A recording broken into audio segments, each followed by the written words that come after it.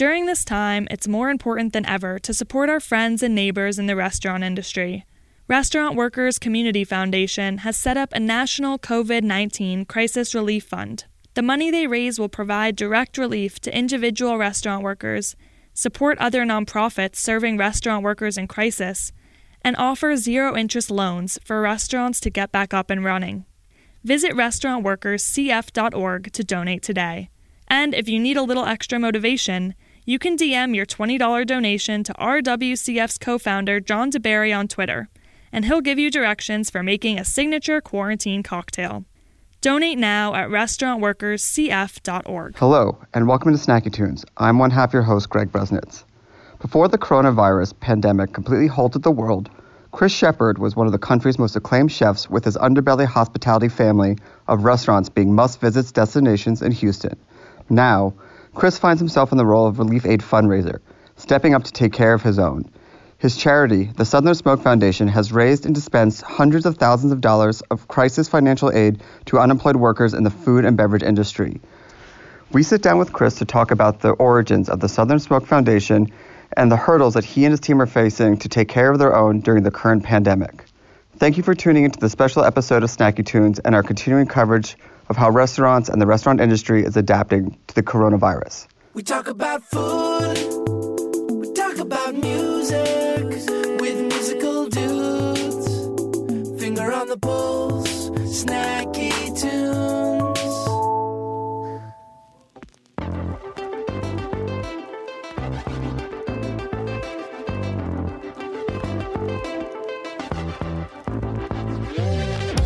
You've been wanting some security.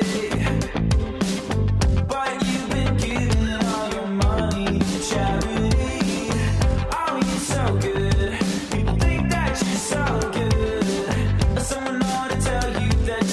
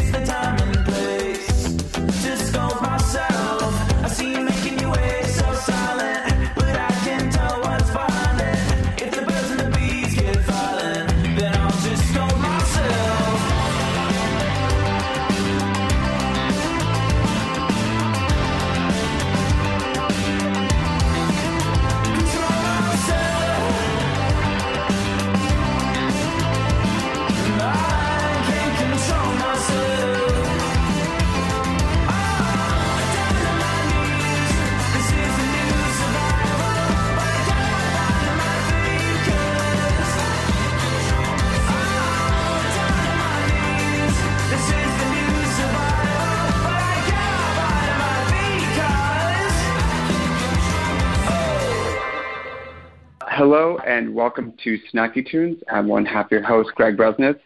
I'm on the phone with Chef Chris Shepard of Southern Smoke Foundation. Chef, welcome to Snacky Tunes. Thanks for having me. How are you today?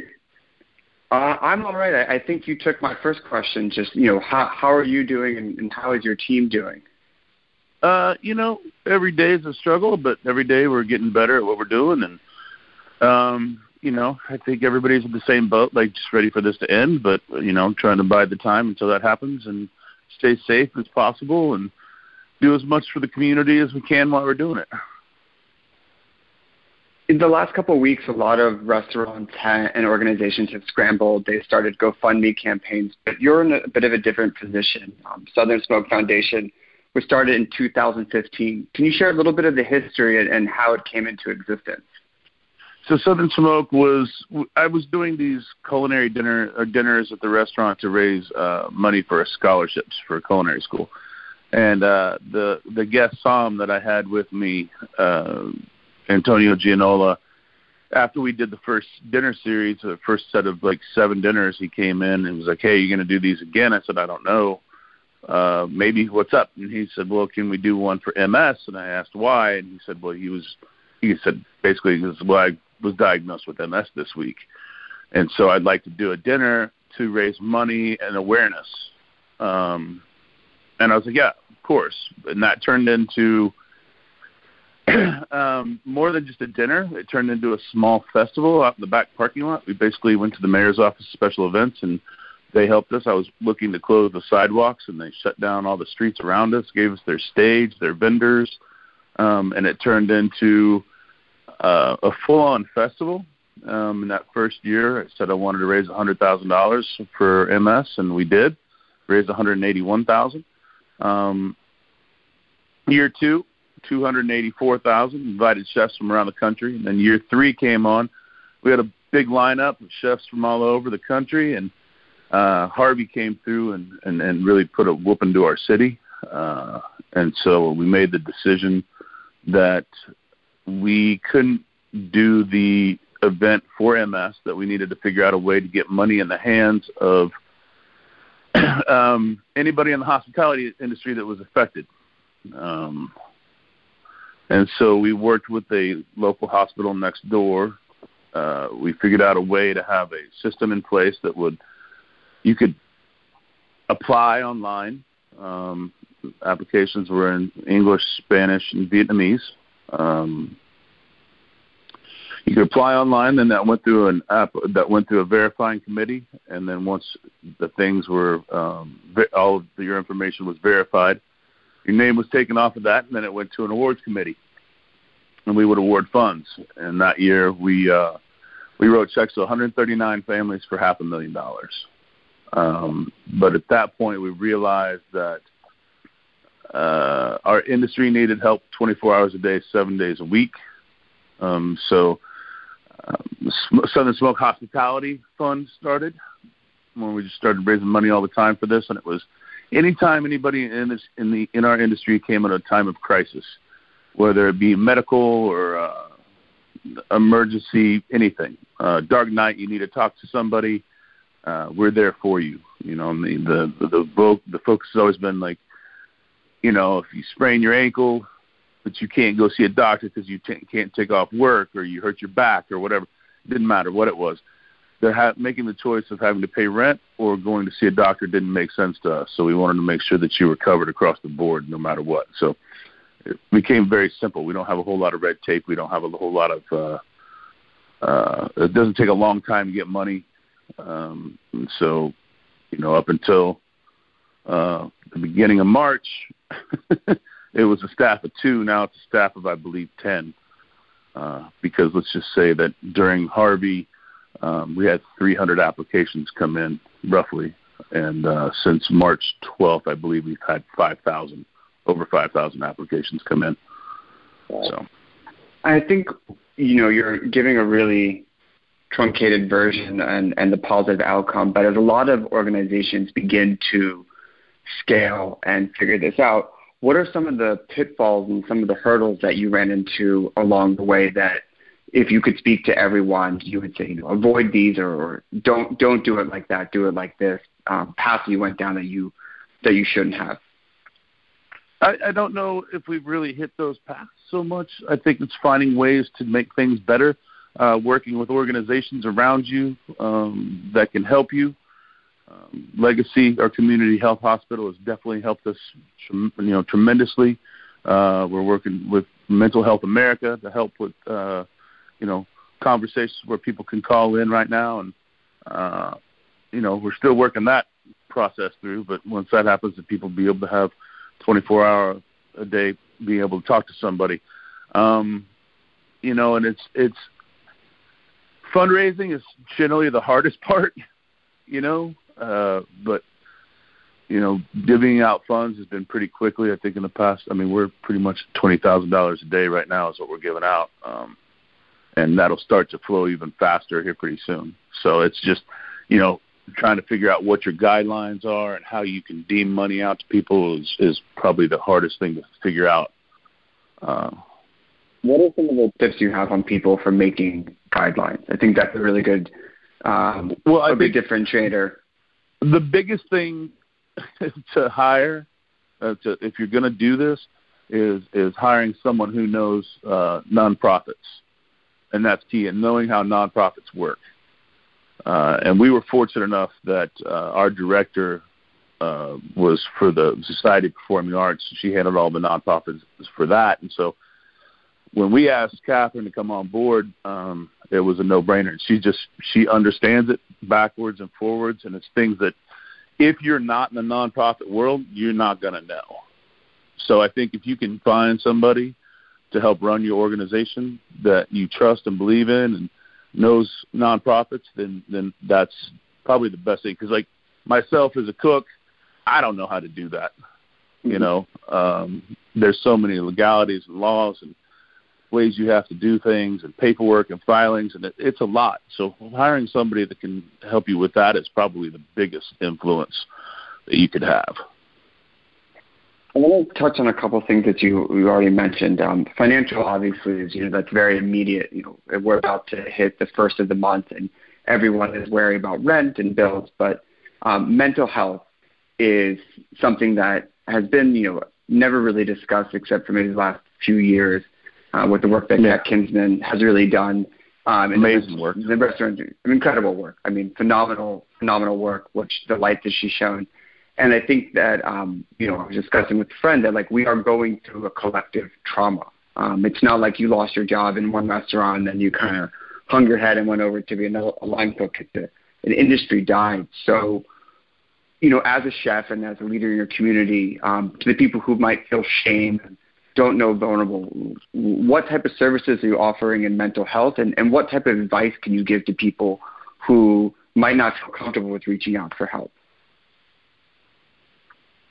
Well, we're finding the connections for people to actually go and have conversations with people, or to be able to do it on phones, video chat, and then also being able to finance that for them. And that's probably the biggest key, is that when you start talking about, I need to talk to somebody, but I can't afford to do that because I got to make rent pretty quickly, those are the things that Southern Smoke is able to do. Is put you in touch with somebody and get you to be able to afford that. And that's why Legacy also, our community health hospital, or community hospital that's right next door to us, is so beneficial because it works on a sliding scale. If you can pay for it, that's great. If you can't, that's great too. They don't really care. So it's finding somebody like that in your city that can help you is beneficial. We're real blessed to be where we're at, but it's having those resources and searching out those resources and actually having those conversations with people, because people are going to need to talk here pretty soon, Yeah. And what advice do you give to people who are trying to kind of smile through the pain and, suffer in silence, as a chef and restaurateur? What would you say to them? I'm probably the biggest person at fault for that, But, you know, it's finding somebody that you can have a conversation with and actually talk through these things. And the thing is, right now, we're all in the same boat, right? Everybody in this industry is in the same boat. And there is no game plan for this. There is no playbook for this. There is no, how do you know, oh, yeah, this happened to me 6 months ago. This is how you deal with it. It's not. It's having conversations, being real with people, letting them know where you're at, and just know that we'll all get through this together. That's the biggest thing.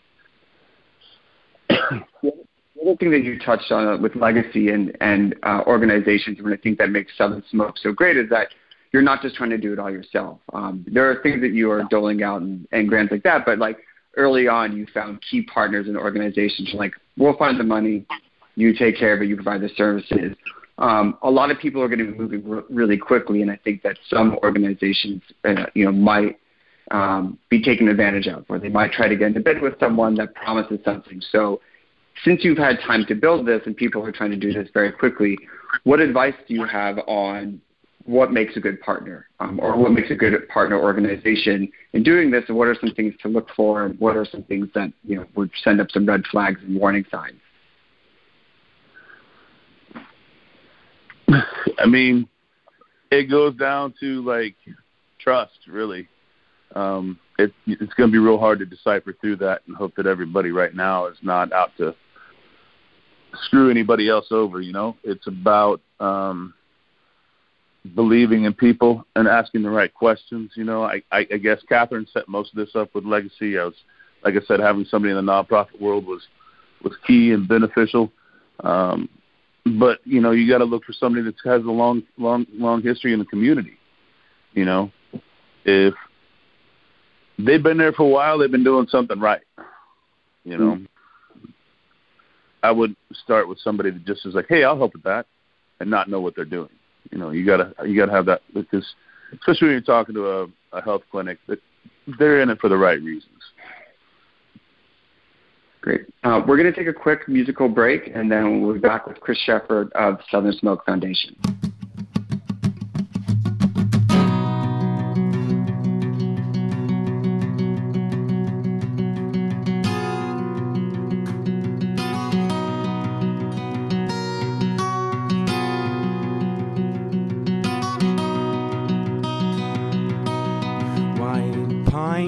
So high, you see where you're going with your eyes closed. While I growl and smoke, return every question in the same tone. There's a state line out in those pines, buried in frozen ground. We've chosen our size, now we can't turn it around. Chain Emily to the stake. The family's worried, she's terribly late. A haze rolling across the lake. If we go, who's to know? Dead by morning if we stay.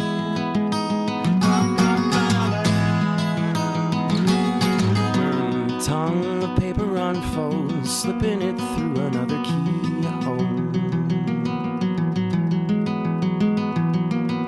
The slim hope of fireproof rope, kerosene off of your sweet nose. It's a steak knife in my thigh, watching you flicker in real time. I call your own kind, now we can't turn it around.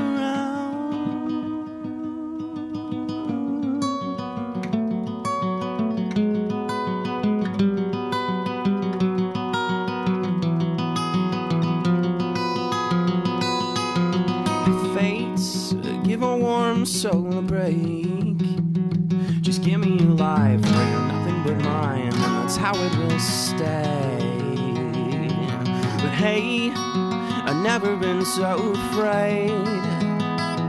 With this cold in my bones and a child engulfed in flame.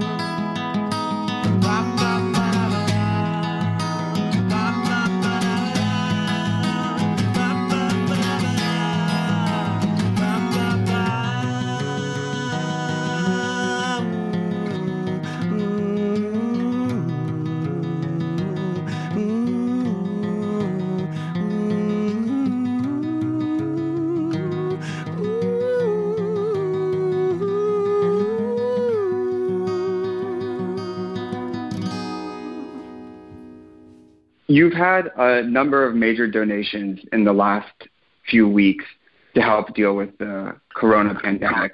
I always think that shouting out the partners and the people supporting you are important to give acknowledgement to the people who just stepped in immediately. So what are some of the wins that you've had and some of the people that have come to support not just the Houston chef scene, but also the national scene? I mean, you talk about the Houston Texans came in for $50,000 really quickly, and that was just a phone call that I got, and it was, hey, we want to do this. I need to know more about where this money's going to go. And I said, you know what, here's Catherine Lott's number. I called, and it was like, we're on. Angels Envy came in for the same. And then Tito's Vodka, they split between 4 charities $1 million, which was huge. There is a list of people that are just it's day-to-day community. Oh, wow. Yeah, I forgot. Lexus has been on board since day one, which is pretty amazing. And then individual donors are real key. Just over the past few weeks, we probably had over $250,000 just in individual donors. Here's $5,000. Here's $10,000. Here's $2,000. Here's $1,000. Here's $5. And that's when you get an outcry of support from not just large companies, but also from individual donors. That's pretty key because we're looking at it right now where most folks in the charity and the nonprofit organizations have such high overheads, and we're blessed that we don't. And so when people are asking to donate, I always say that when you look at these organizations, look at what percentage of money is being deviled out to the actual cause. Because most nonprofits run at about 50% of every dollar. We've worked real hard to keep it in the low 90. So we're at like 91, 92% of every dollar raised goes to helping an individual, which is really key. And what are some of that's incredible. What are some of the steps that you've taken to ensure that most of the money flows through to the people in need? We don't have anybody really on payroll. I don't collect anything from it. Like, it's Catherine, and she has now we hired, she had a full-time employee and one part-time employee herself.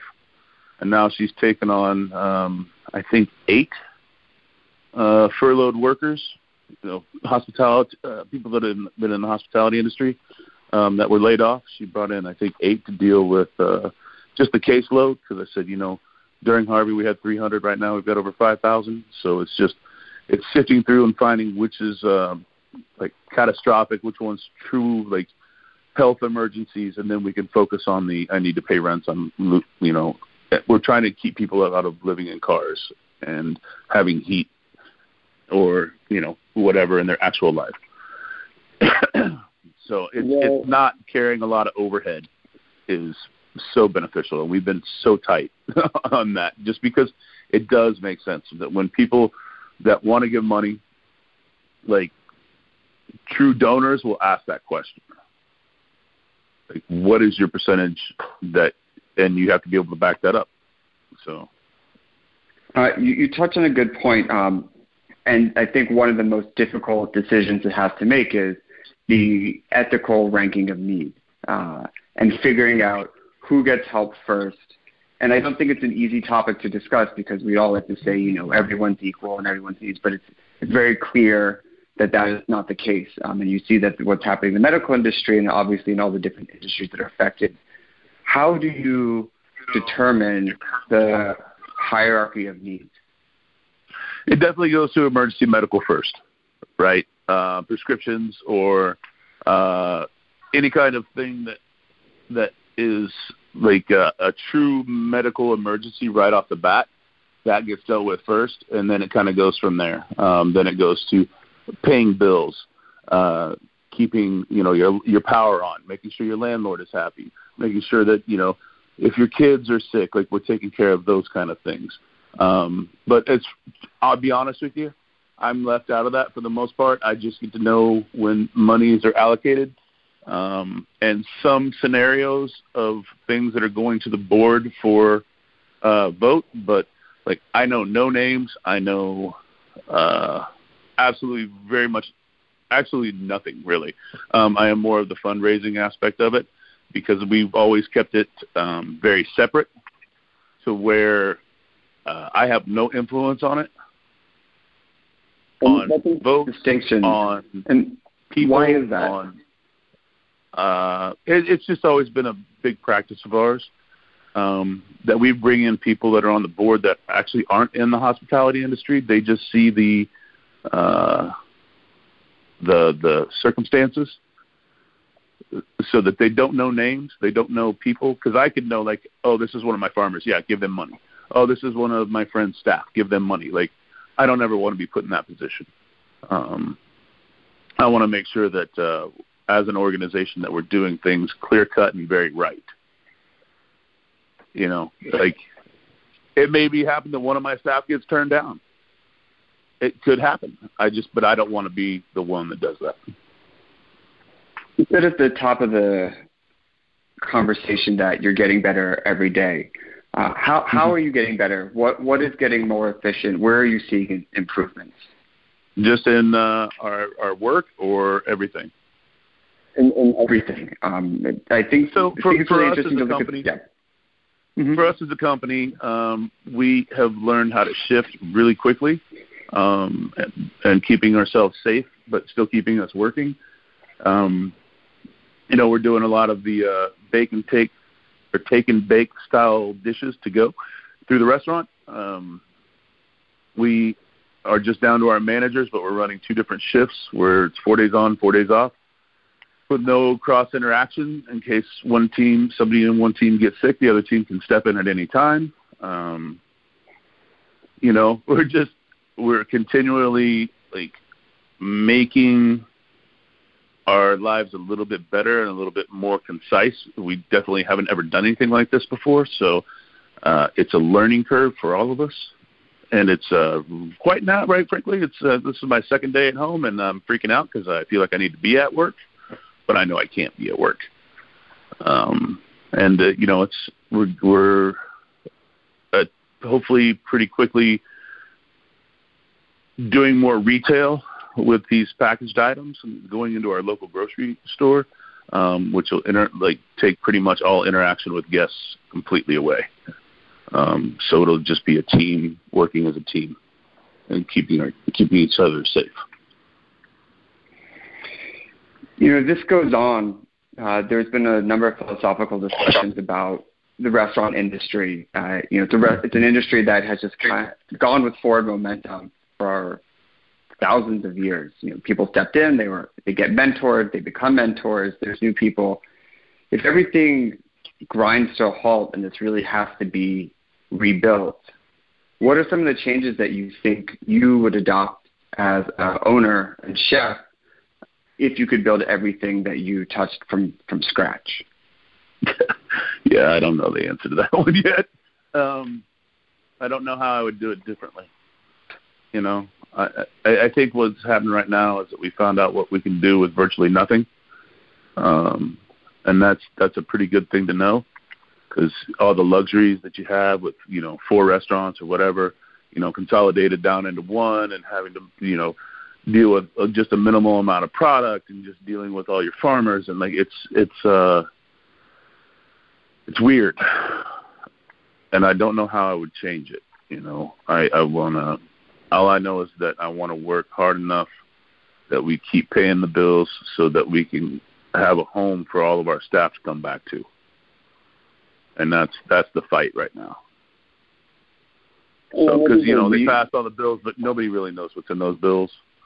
You know, nobody knows what's in this $2 trillion thing that's, you know, yeah, that's going to help, but what will it help? I don't know yet. Until I physically see it, I won't be able to make those decisions. I mean, and what is the type of help that you think restaurateurs need right now, like the immediate need for them and in the coming weeks? Well, I think you need to, like everybody last Friday had to pay their TABC taxes. That could have been furloughed. That could have been, spread out over the next 8 months after this is all taken off. It's not we didn't want to pay it. It's just like, why are you hitting me with this tab right now when I have no income? And you just shut down every bar. Like, how are bars and restaurants like really paying for these things? So I think, our landlords are all pretty cool and they're all working with us. I think you need some rent abatement, some tax abatement monies to come in so that you can pay staff and payroll. I think when that all comes through, that'll be great. But once I see it, I'll know more. It's just the question is that nobody really knows what's happening.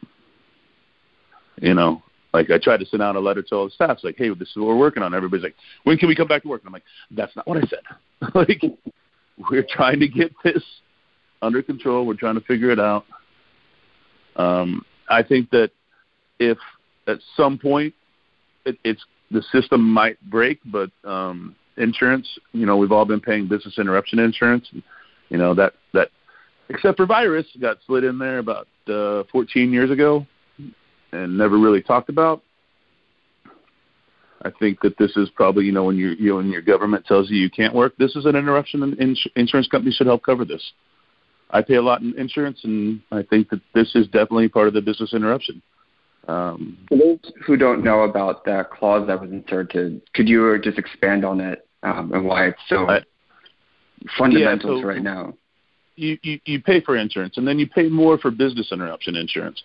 And I believe it was like 2006 after SARS, insurance companies wrote in, except for viral. And so, like, that's a big thing right now. Normally it'd be like 2010, you'd be like, yeah, sure, whatever, man. But like right now, we're being deemed to close. Insurance companies should at least reimburse something instead of just being like, no. You can't wash your hands of this right now. Right? And that's just, I've already, it's going to make you look at your insurance carrier a lot differently after this. So I think that some percentage I don't know if they should fully pay, because if that happens, then that crumbles the insurance business as well. And so we have to be very mindful about what we're doing. If that were to happen, there's no way that they could pay fully for every business. It would just have to, just pay a percentage. Every bit helps right now. So, and I don't want to destroy the system, but it does need to step up a little bit. Chef, I don't want to take too much of your time because I know that you're also getting a good rest just being at home. I think the thing I'd love for you to leave us with is like, it's very traumatic. It's very dark times. It's very uncertain. You are at the front line of this. You went through Harvey. You're seeing something new. What in all of this gives you hope? That we can take care of each other. At the end of the day, we're all going through this together, right? No matter what business you're in, no matter what industry you're in, every single person, your neighbors, make sure, from a safe distance, hey, you guys good? That's all you got to do. Just ask. But taking care of each other is the biggest thing. Supporting your local restaurants is huge. But supporting your small businesses as well is huge. And understanding that even if it is a big business, the people that are working inside there are local. And so everybody can do something, but more importantly, just take care of your people around you. Check on them. It's very important right now. I ran over a bottle of wine with a pair of gloves on, knocked it on my front door, my next door neighbor's front door, left them a bottle of wine just to make sure, hey, you guys good? Need anything? Let us know. It's just important to really take care of everybody. Because when this is over, Houston's still going to have a big hurt. Everybody's going to try and get back to normal, but Houston, with the oil business taking such a hit right now, Houston's still going to be hurting long after this is over. So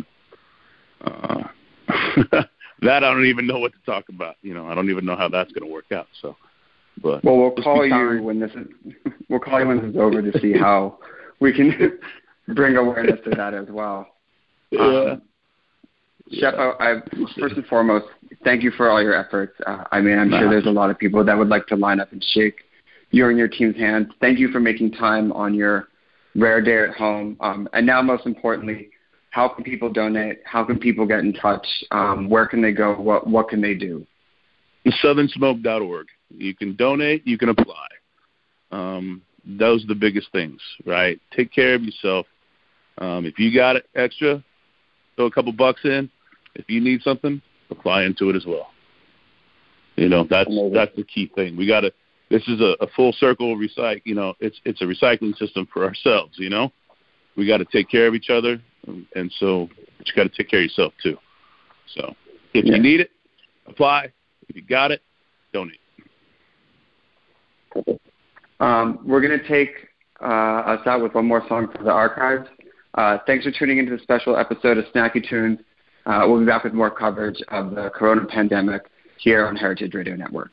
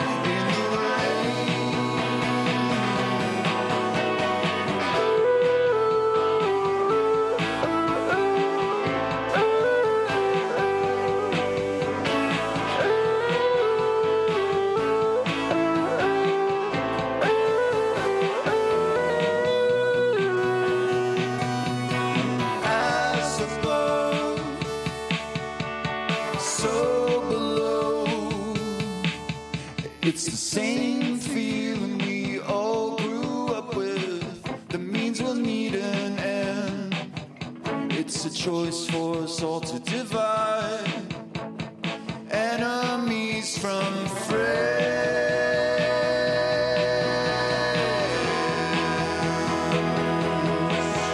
Well, I'm not playing anymore. There's no more line, no more score.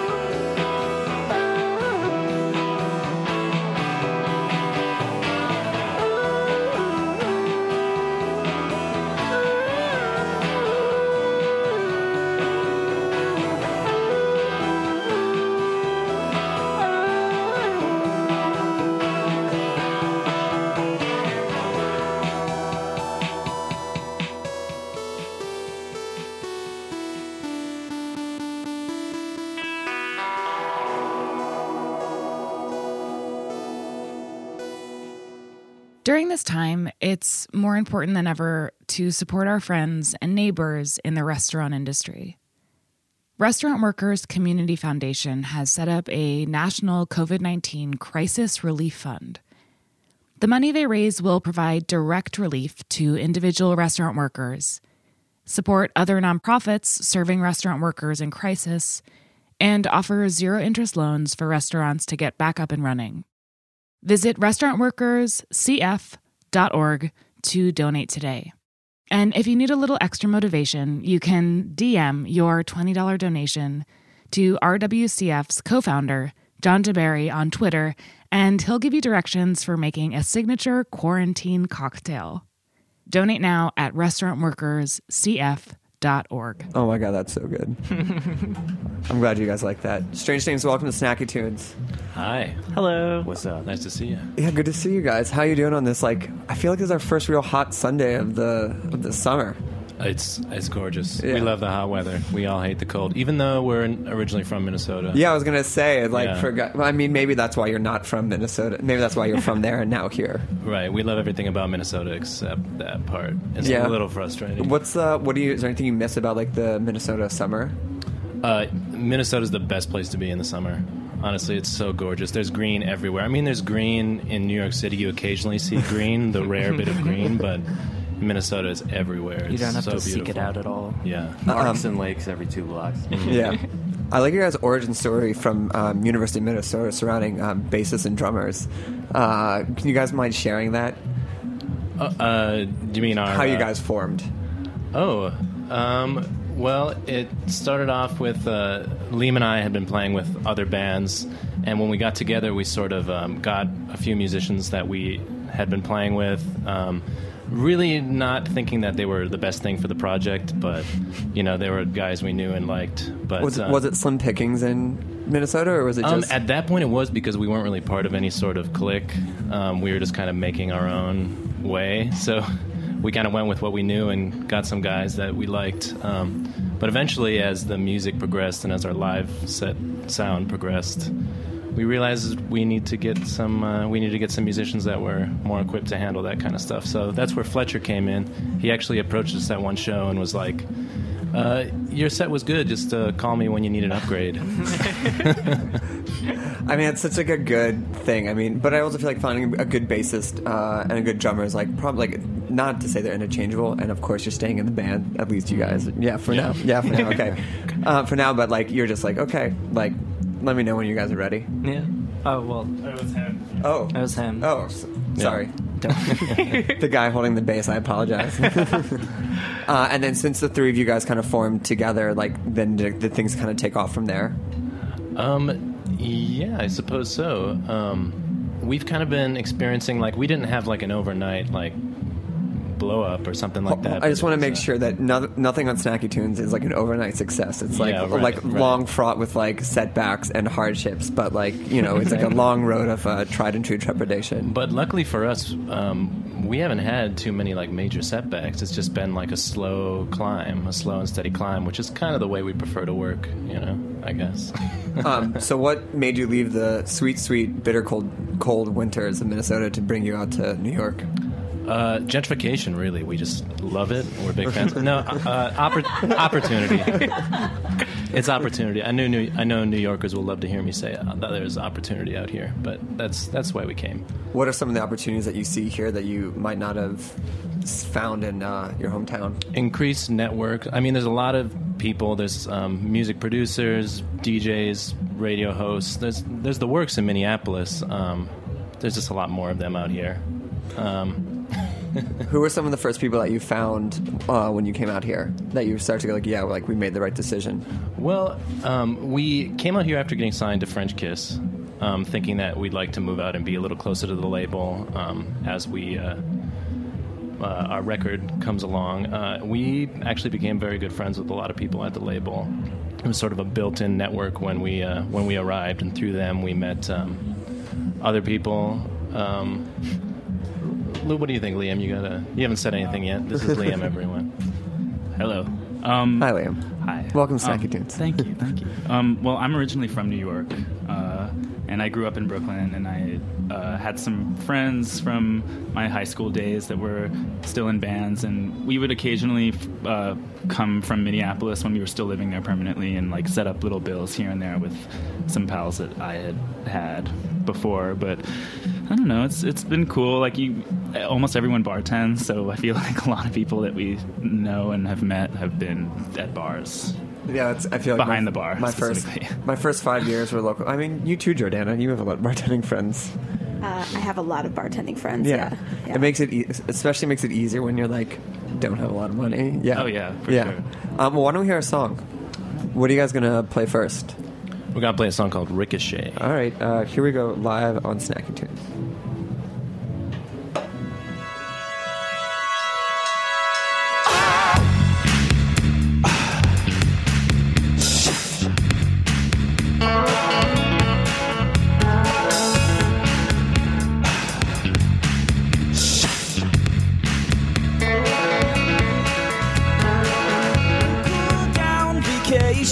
I like it better without any relation to our messy stuff.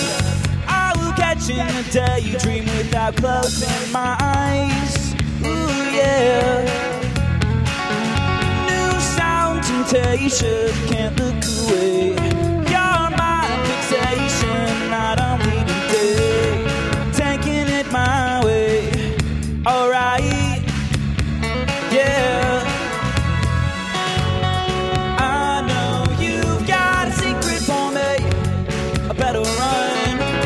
A better run. I know you've got a secret for me. A better run. A better run. You got me flying, styling on the freeway.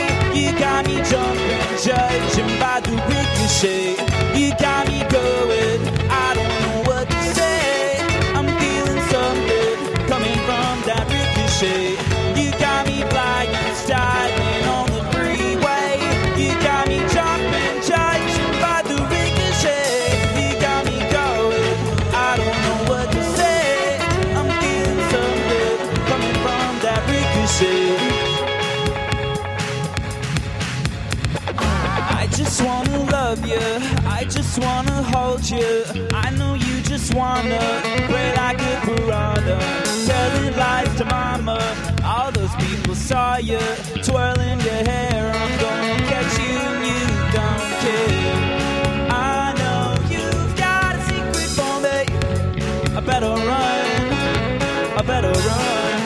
I know you've got a secret for me. I better run, I better run. You got me flying, styling on the freeway. You got me jumping, judging by the ricochet. You got me going, I don't know what to say. I'm feeling something coming from that ricochet. You got me flying, styling on the freeway. You got me jumping, judging by the ricochet. You got me going, I don't know what to say. I'm feeling something coming from that ricochet. And when you see me on the floor, I'm already writhing, because your touch is so reviving.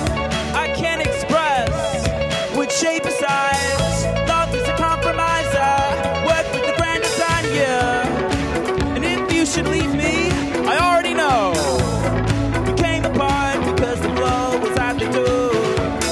So I'll just say my piece, so you receive it all. No matter large or small, it's bouncing off the wall.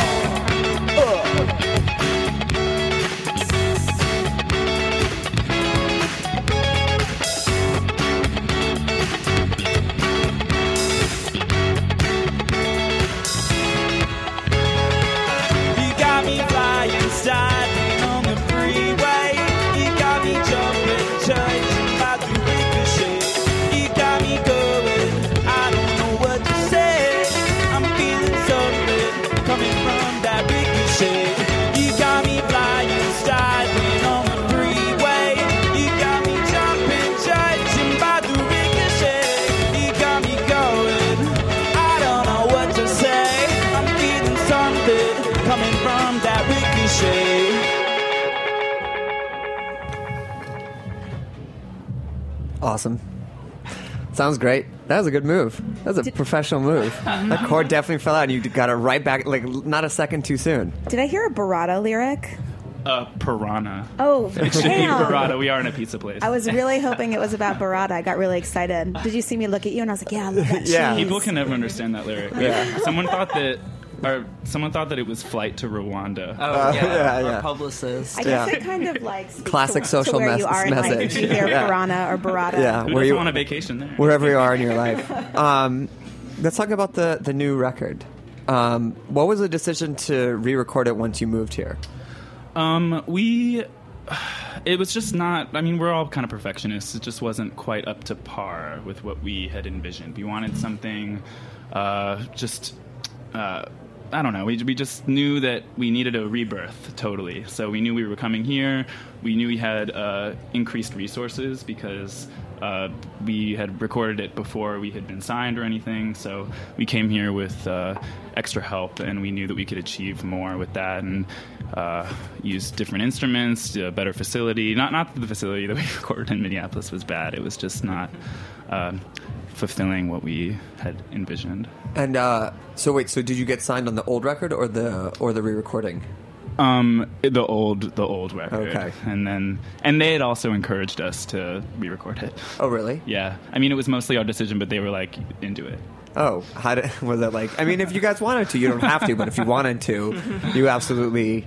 Yeah, that's a good. And what are some of the? And I know you said instrumentation, but I know you had producers involved. You know, did they help you kind of explore like a deep or going back a complete second time? Like, what did you maybe learn about the song meetings or the structure of the songs, or what kind of like understanding did you gain from doing it a second time? Well, we were mostly doing it ourselves the first time, so it was a really nice opportunity to have an objective point of view in the room, in the creative process with us the entire time. And we worked with this guy, Andrew Mari, who is so great, and it was pretty much just ESP. We didn't really even have to communicate notes to each other. We just gave each other, we just grilled each other until the ideas just sprouted.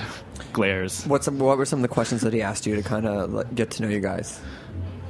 Just like exchanging like YouTube clips. I feel like when we were just kind of courting each other, it was just kind of like, oh yeah, like I like this and I like this. Do you remember like which one you guys sent or he sent that was like the unlocked the whole broke everything open? There was a video of Chairlift doing one of their songs that in Japanese. Yeah, she learned her songs one of her songs in Japanese and did a video. Yeah, and then this a couple of B-52 songs. And then you're like, yes. Yeah. You shall produce us. The joy. We can just see the joy, envision it. And, was the process, birthing something, I think, is such an intimate thing. Having already, kind of laid the framework, did you feel that it was maybe easier the second time, or was it more difficult because you thought there was more writing on it? I think it was a lot easier just because it was comfy. I mean, this room had couches. It was just like a lot. It was a lot more accommodating. It was just broken chairs on the first one, just like glass everywhere. Yeah, we just sat on sticks.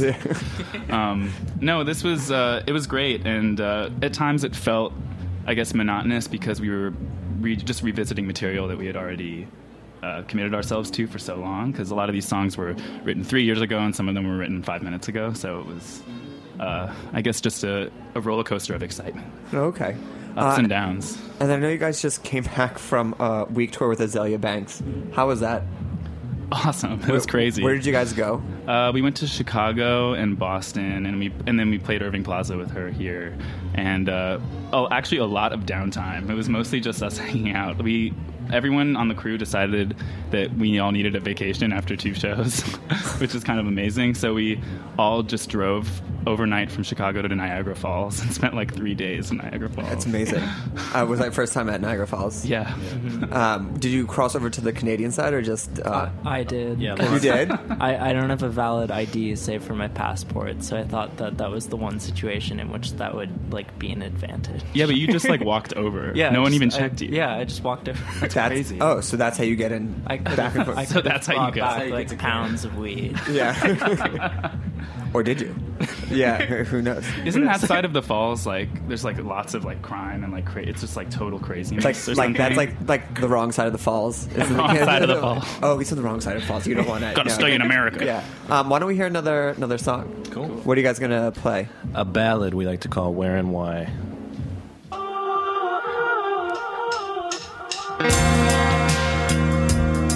Out of line, ooh, out of sorts, out of time, ooh, ooh, ooh. Private eye, oh, do you know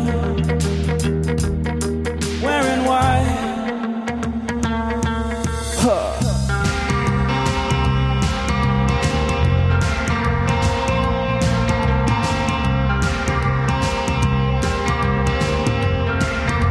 Over the garden wall, I'm waiting in the second stall. I wanna see the boy alone. I wanna see the boy alone. History that you can roll on the fence and in the window cyclone. You look like that, your lens like the rest, but you look like that, your lens like the rest. Out of line, out of soul, out of time, so I'm told. Private eye, do you know where and why? Ooh, I've got to go. So big, scale down, small. No harm in seeing it all before you're off on the road. You take a piece of me before you go. The history that you can roll on the fence and in the window cyclone. You look like that, you're just like the rest of them.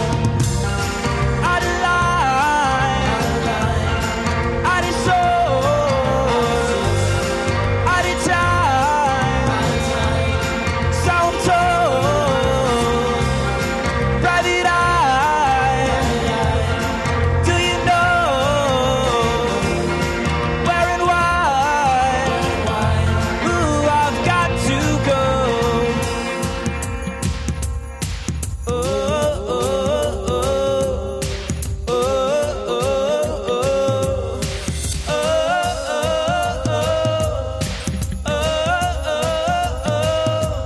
oh, oh, oh. Out of line, out of soul, out of time, so I'm told. Private eye, do you know where and why? Ooh, I've got to go.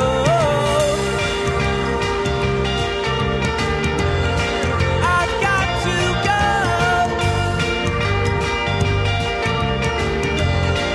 I've got to go.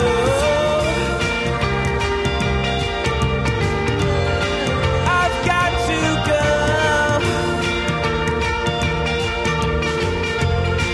I've got to go.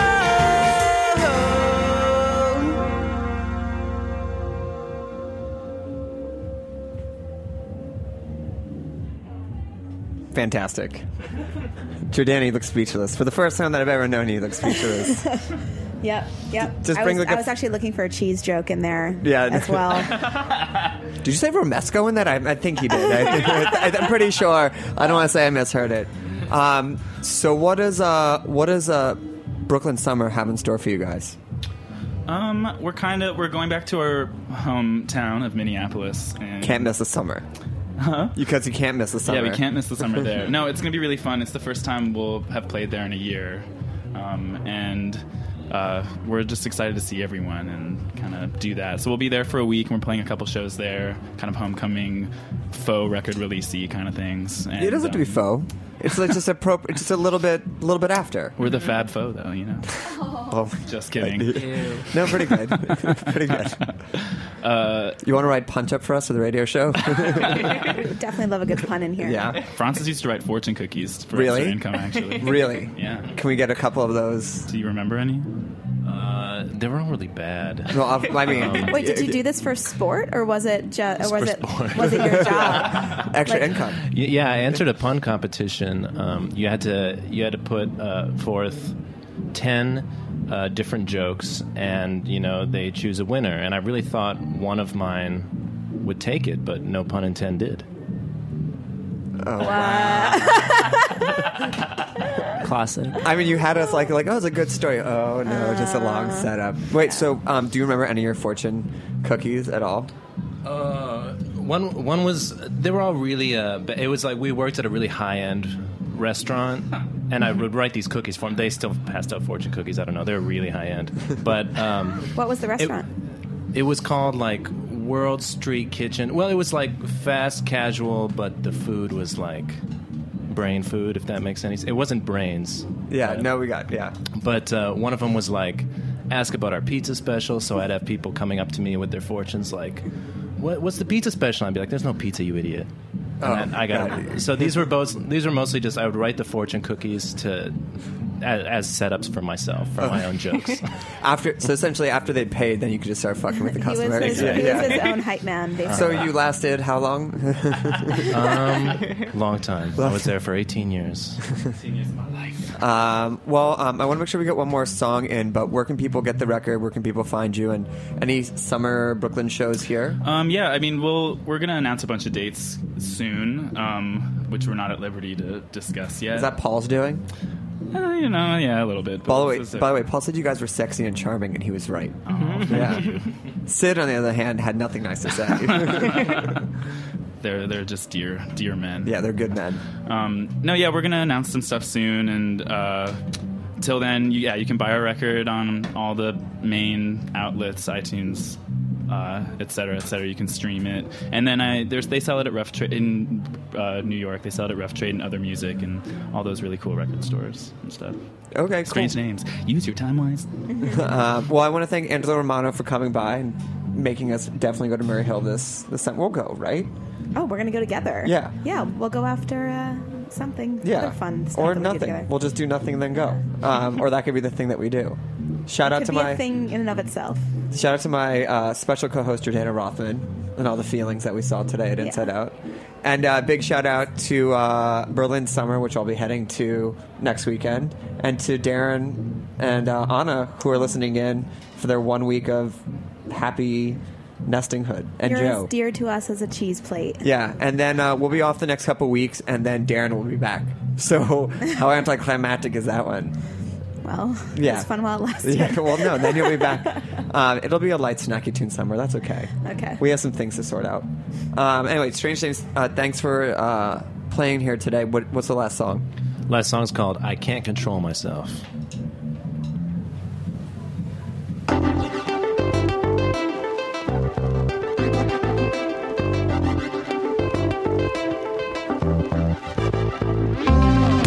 You've been wanting some security, but you've been giving all your money to charity. Oh, you're so good. People think that you're so good. Someone ought to tell you that you're enemies are watching you. Once in a while, you make the wrong impression. Once in a while, you breaking my heart, and I've been walking miles to tag along with your shadow. So don't keep stalling. I'm just gonna keep on falling for you. Don't run away. Just stay a while. I'm gonna need your help. I can't control myself. Down to my knees. This is the new survival. But I get up onto my feet, 'cause I can't control myself. You should think about your future.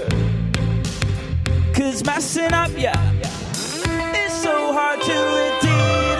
And you should maybe be my teacher. Oh, 'cause otherwise I ain't joining that team. No. Once in a while, you make the wrong impression. Yeah, once in a while, you're breaking my heart, and I've been walking miles to tag along with your shadow. So don't keep stalling. I'm just gonna keep on falling. This is the new survival, but I got up onto my feet 'cause I can't control it. Down to my knees. This is the new survival, but I got up onto my feet 'cause I can't control myself.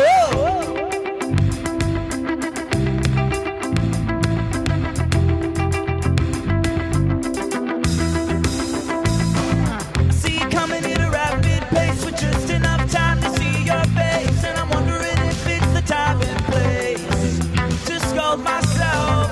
I see you making your way so silent, but I can't tell what's behind it. If the birds and the bees get violent, then I'll just scold myself.